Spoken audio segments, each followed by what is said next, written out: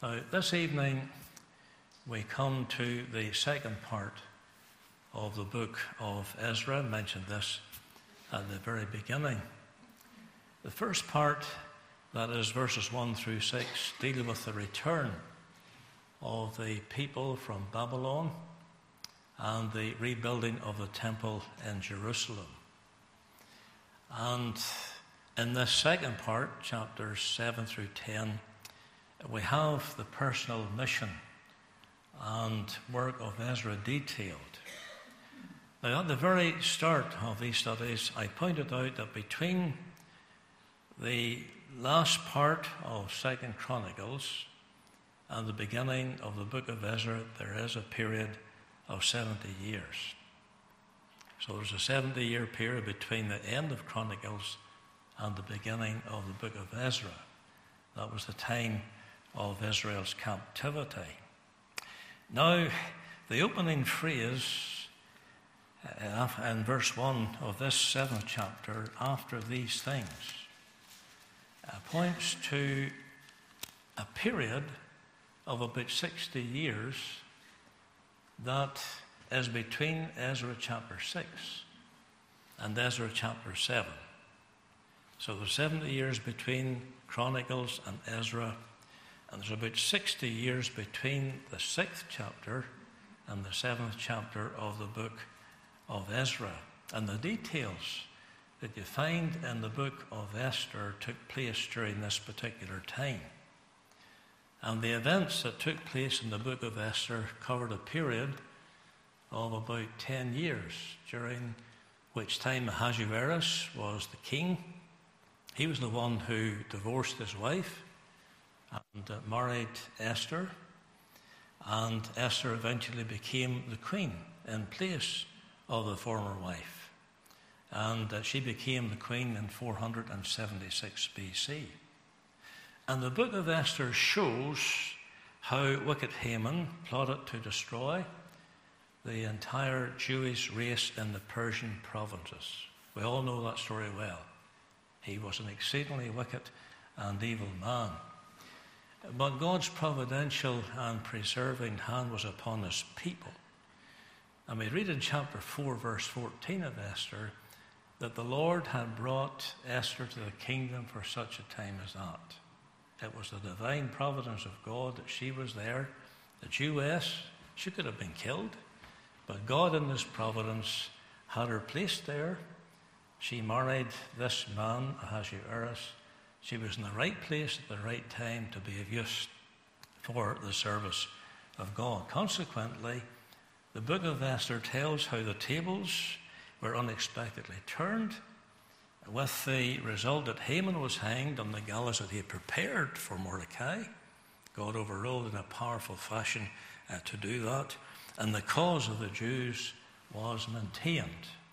God sovereignly overruled in the affairs of his people, because nothing can frustrate the purposes and the plans of God. And we need to keep our minds filled with this truth in these times in which we live. Now, at the last, we meet the man from whom the book gets its name. We meet Ezra. And chapters 7 and 8 introduce him and his task and his expedition. And then the remaining two chapters, chapters 9 and 10, show the moral decay that existed and prevailed in the city of Jerusalem on his return, and what he had to do to counteract that trouble and that situation that prevailed in the city, how he dealt with that. Now, the chapter itself before us falls into 4 different parts. Verses 1 through 5 deals with Ezra's genealogy. We'll come to that in a moment or two. Then verses 6 through 10 give a brief summary of his expedition to Jerusalem, but that is dealt more fully with in the next chapter. Just there is a little snippet to whet the appetite for what lies ahead. And then in verses 11 through 26, we have the letter that the king gave to Ezra, giving him the authority to do what he had to do in the land of Israel on his return, so that no one could stand in his way. God is using an ungodly king again to further the cause of God's people. And he gave God's servant an expense account. Spend whatever you need, up to maybe $100,000 in today's money. You have that available to you to further the cause of God and truth in the land of Israel. And then the last two verses of the chapter 27 and 28 really are a doxology. It's praise to God for God's overruling hand in the case of the king, and then in the provision of everything needed to do the work of God in Jerusalem. So it's all here in the book of Ezra. And it's there for a reason. It's there to teach us truth today. I just have a couple of things that I want to draw to your attention from this today. First of all, let's think for a moment or two about Ezra's ancestry. As I said a moment or two ago, verses 1 and 5 really provide Ezra's genealogy, proof that he was a priest from the family of Aaron. Remember, in chapter 2, there were people who couldn't prove their genealogy, and then they were not able to join in the priesthood. They couldn't prove that they were of the priestly family. But here's a man who could, you see. He could trace his family tree back through 16 generations. And that's why I didn't go through all those words in the opening 4 verses. 16 generations. To Aaron, the first high priest of Israel, to prove that he was a true priest. He was therefore entitled to all of the privileges of the priesthood. So how did he become a priest? That's the question. Very important, especially with regards to us. How did he become a priest in the family of the great high priest? Through birth. He was born into the priestly family. Now, I'm sure you've read through Peter's epistles, and in 1 Peter chapter 2, verse 5, Christians are described as a royal priesthood. And every child of God can trace his or her ancestry back to the great high priest, the Lord Jesus Christ himself. And it is by the new birth that we are born into the family of God, that we become part of his family. That's important. So from this historical account before us, we see spiritual truth provided for us to encourage us in our meeting tonight, that we are part of the family of God through the new birth, in union with Jesus Christ, our great high priest, who appears now in the presence of God on our behalf. So as we gather here in the place of prayer, we have one in heaven, a man in the glory, who knows all about us, who loves us and cares for us, who at this very moment is interceding on our behalf, holding up holy hands in the presence of God on our behalf. That ought to encourage us as the people of God. Now, I'm sure you know this, but just as a reminder, the first Old Testament high priest was Aaron. And the Old Testament high priest points us to Christ, our great high priest.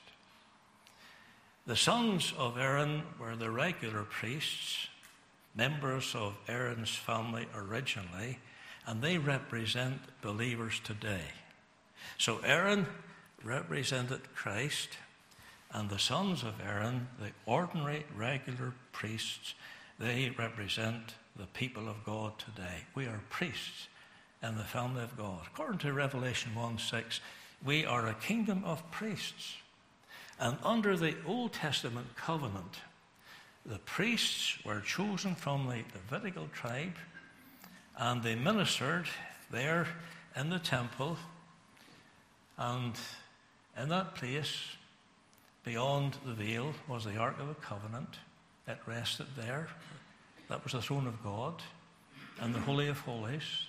And that particular area was shut off from everybody else but the high priest, who in the Day of Atonement entered into that place to represent the people of God. Here's Christ, entered into heaven on behalf of his people. And there was that large, ornate curtain that separated the holy place from the holiest of all. And the high priest entered in once a year on the Day of Atonement. He brought with him the blood that was sprinkled on him before the mercy seat. He brought with him the incense, the prayers of Christ. He's coming into the presence of God, not in his own merit, but through the blood that points us to Christ and through the intercession of Christ with the incense. And that place is filled with the smell of the incense coming into the presence of God. And there he makes an atonement on behalf of his people. He sprinkles the blood on the mercy seat to make an atonement for our sins. But when Jesus, our great high priest, died on Calvary's cross, the veil of the temple was rent from top to bottom, indicating that it was the work of God from top to bottom. Well, that veil was high enough. Nobody could have gotten up to it, really. It was a miracle. It was maybe 4 inches thick. And yet it was torn there in the very center. And a way was opened up into the presence of God, showing that all believers now have direct access to God's presence. We have therefore boldness to enter into the holiest by the blood of Jesus, by a new and living way which he hath consecrated or opened for us through the veil, that is to say, his flesh through his body. We need to understand this. If we don't have a proper understanding of the priestly work of the Lord Jesus Christ, we're going to falter and fail. Because it all depends on that. He went to the cross and he finished the work of redeeming us by the shedding of his blood. But now he continues. It's an unfinished work in the presence of God, representing us, pleading the merits of what he accomplished on the cross in the presence of his heavenly Father on our behalf, and how we need that. We are weak. We all know we're weak. We falter, we fail. We know that only too well. We can't succeed in the Christian life without this.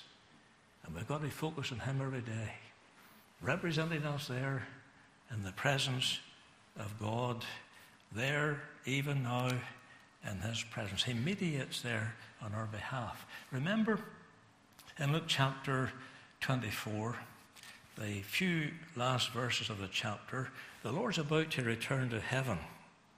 He leads his disciples out to Bethany, and there at Bethany, he does something very wonderful. He lifts his hands. Okay. Now remember what had happened a short time before that. These hands were impaled to the cross. The marks were visible. Of course, they still are in his glorified body. So he raises his hands and he begins to pray. He begins to bless his disciples who are gathered around there, indicating that this was what he was going to heaven to do. He was going to go to heaven to represent his people. So there he is, hands raised up, these hands that had been scarred on Calvary's cross. And upon the merits of the work he completed in Calvary, he blesses his people. This was actually a fulfillment of what happened in the book of Leviticus chapter 9, when Aaron, the high priest, made a sacrifice for the sins of his people, and he took that blood, so his hands would have been covered with the blood. And on that occasion, then he raised his hands. They're bloody hands. A bloody hand, reminding of the sacrifice that just had been made and had been sprinkled in various places. And there he raises his hand, a bloody hand, and he bestows a blessing upon his people. Christ fulfilled that when he stood there in Bethany, raised up nail-scarred hands, reminding of the sacrifice. And then, thank God, he ascended up into glory to do for his people now what he'd done for the disciples there, interceded in their behalf. Oh, what a wonderful Savior. And he's still there at God's right hand, living in the power of an endless life. We are priests in the family and union with Jesus Christ. We find acceptance with God through him, and we are entitled to all of the priestly blessings. Access to God, communion with him, promise of answer to prayer, protection, guidance, help. He ever liveth to make intercession for us. Never a moment does he sleep. Never a moment does he slumber. Never a moment does he fail. He cannot fail. It's impossible for him to fail. And he has upon his heart the burden of his people. He knows everything about you, everything about me, everything about what we face in life, our faults, our failures, and everything else. But there he's reigning, he's living for us in the power of an endless life.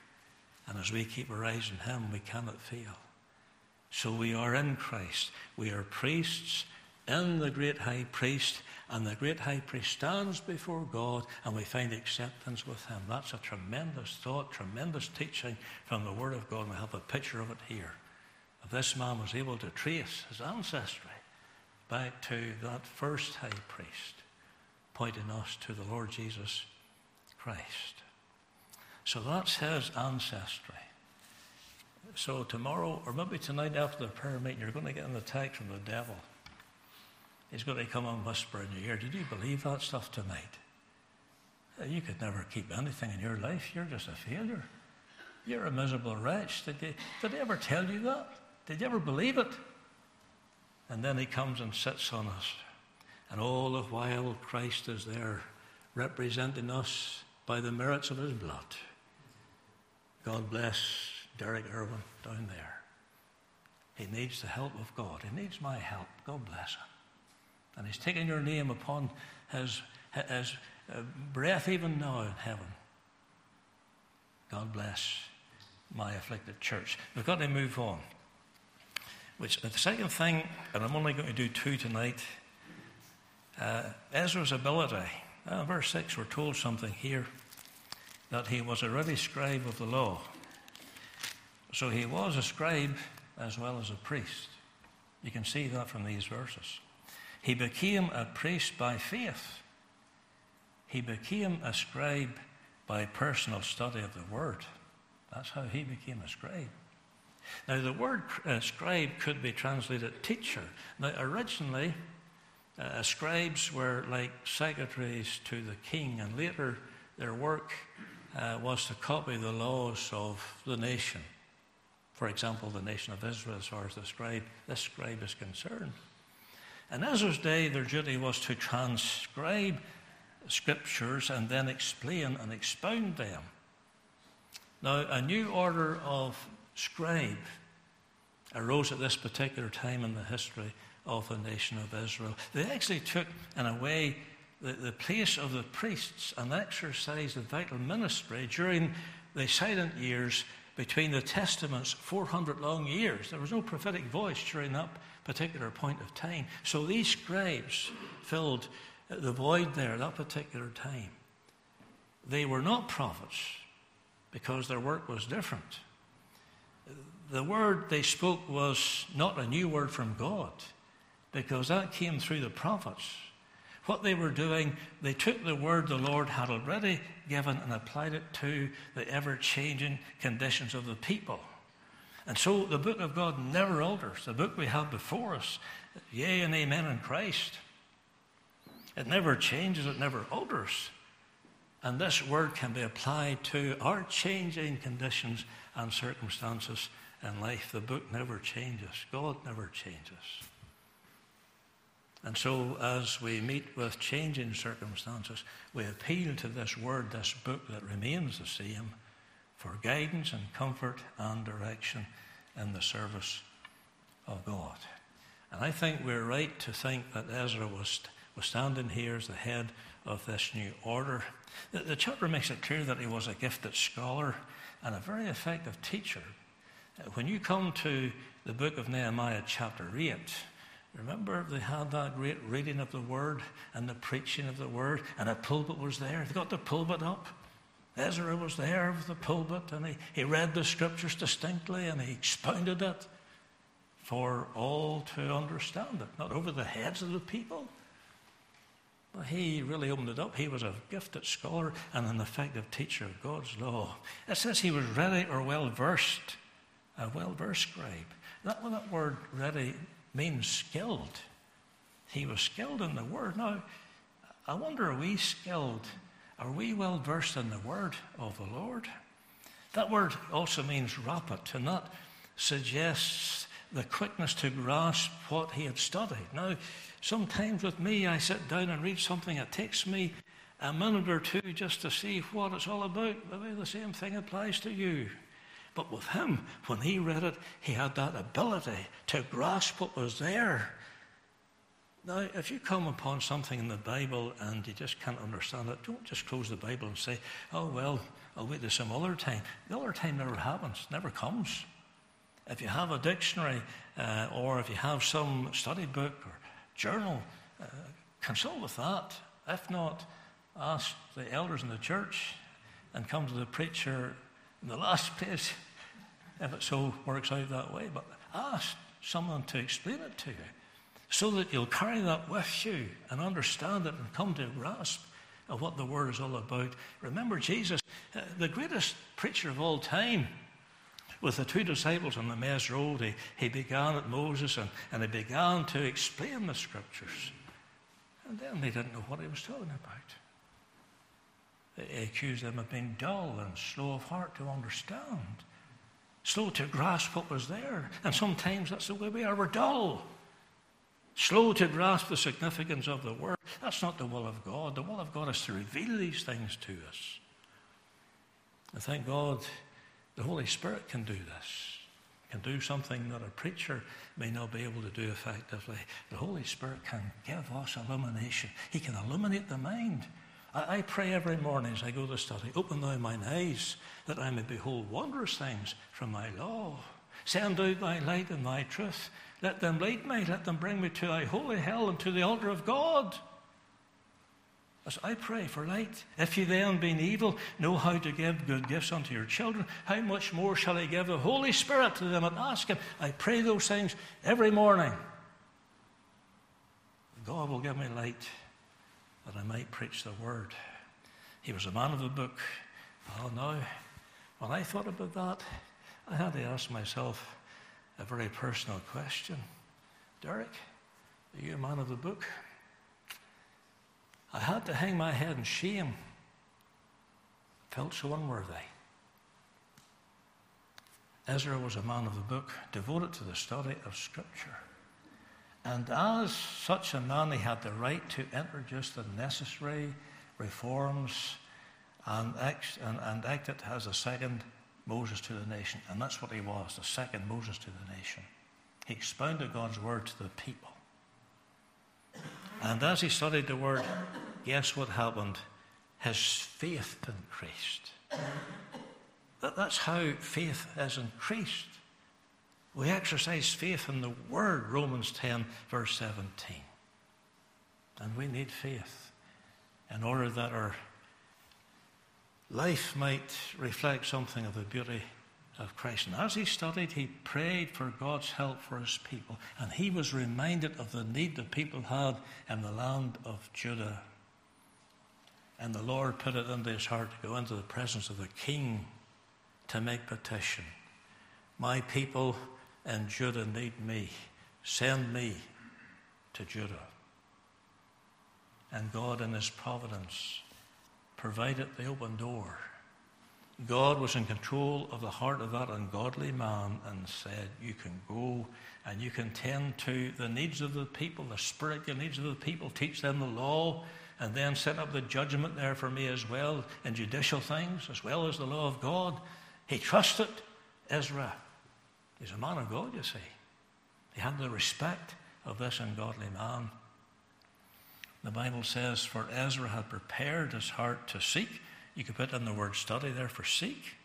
Study the law of the Lord, and to do it, and to teach in Israel statutes and judgments. Notice the order. Seek, to do, and teach. You search it, you study it, then you do it. Not only hearers of the word, but doers of the word. We have to do it ourselves in order to teach it, for people to pay any attention to it. So we've got to study it. Then once we study it and it's revealed to us, we've got to do it. And then when we do it, then we can go to the pulpit and preach it because we've done it. And that's a test for a preacher, because when he comes to the pulpit, he has been tried in all of these points himself. And a preacher who has an experience with God is a man who can preach from that experience, and people will know where he's coming from. That's it. He's not only a hearer but a doer. And we're told in 1 Peter, I've come to a close, 1 Peter chapter 1, verse 10, we're told there about people who search the Scriptures diligently. That's a very interesting term that is expressed here. It means to trace out by minute investigation. Is that the way you study your Bible? Minute investigation. It's related to a word that is used of dogs tracking game. Some of you in the country have had experience with this and so on. It speaks of spies surveying the country. Remember Moses sent out the spies. Every nook and cranny they went into. What kind of land is this? Where are we going here? Who lives here? That's the way we come to study the Bible.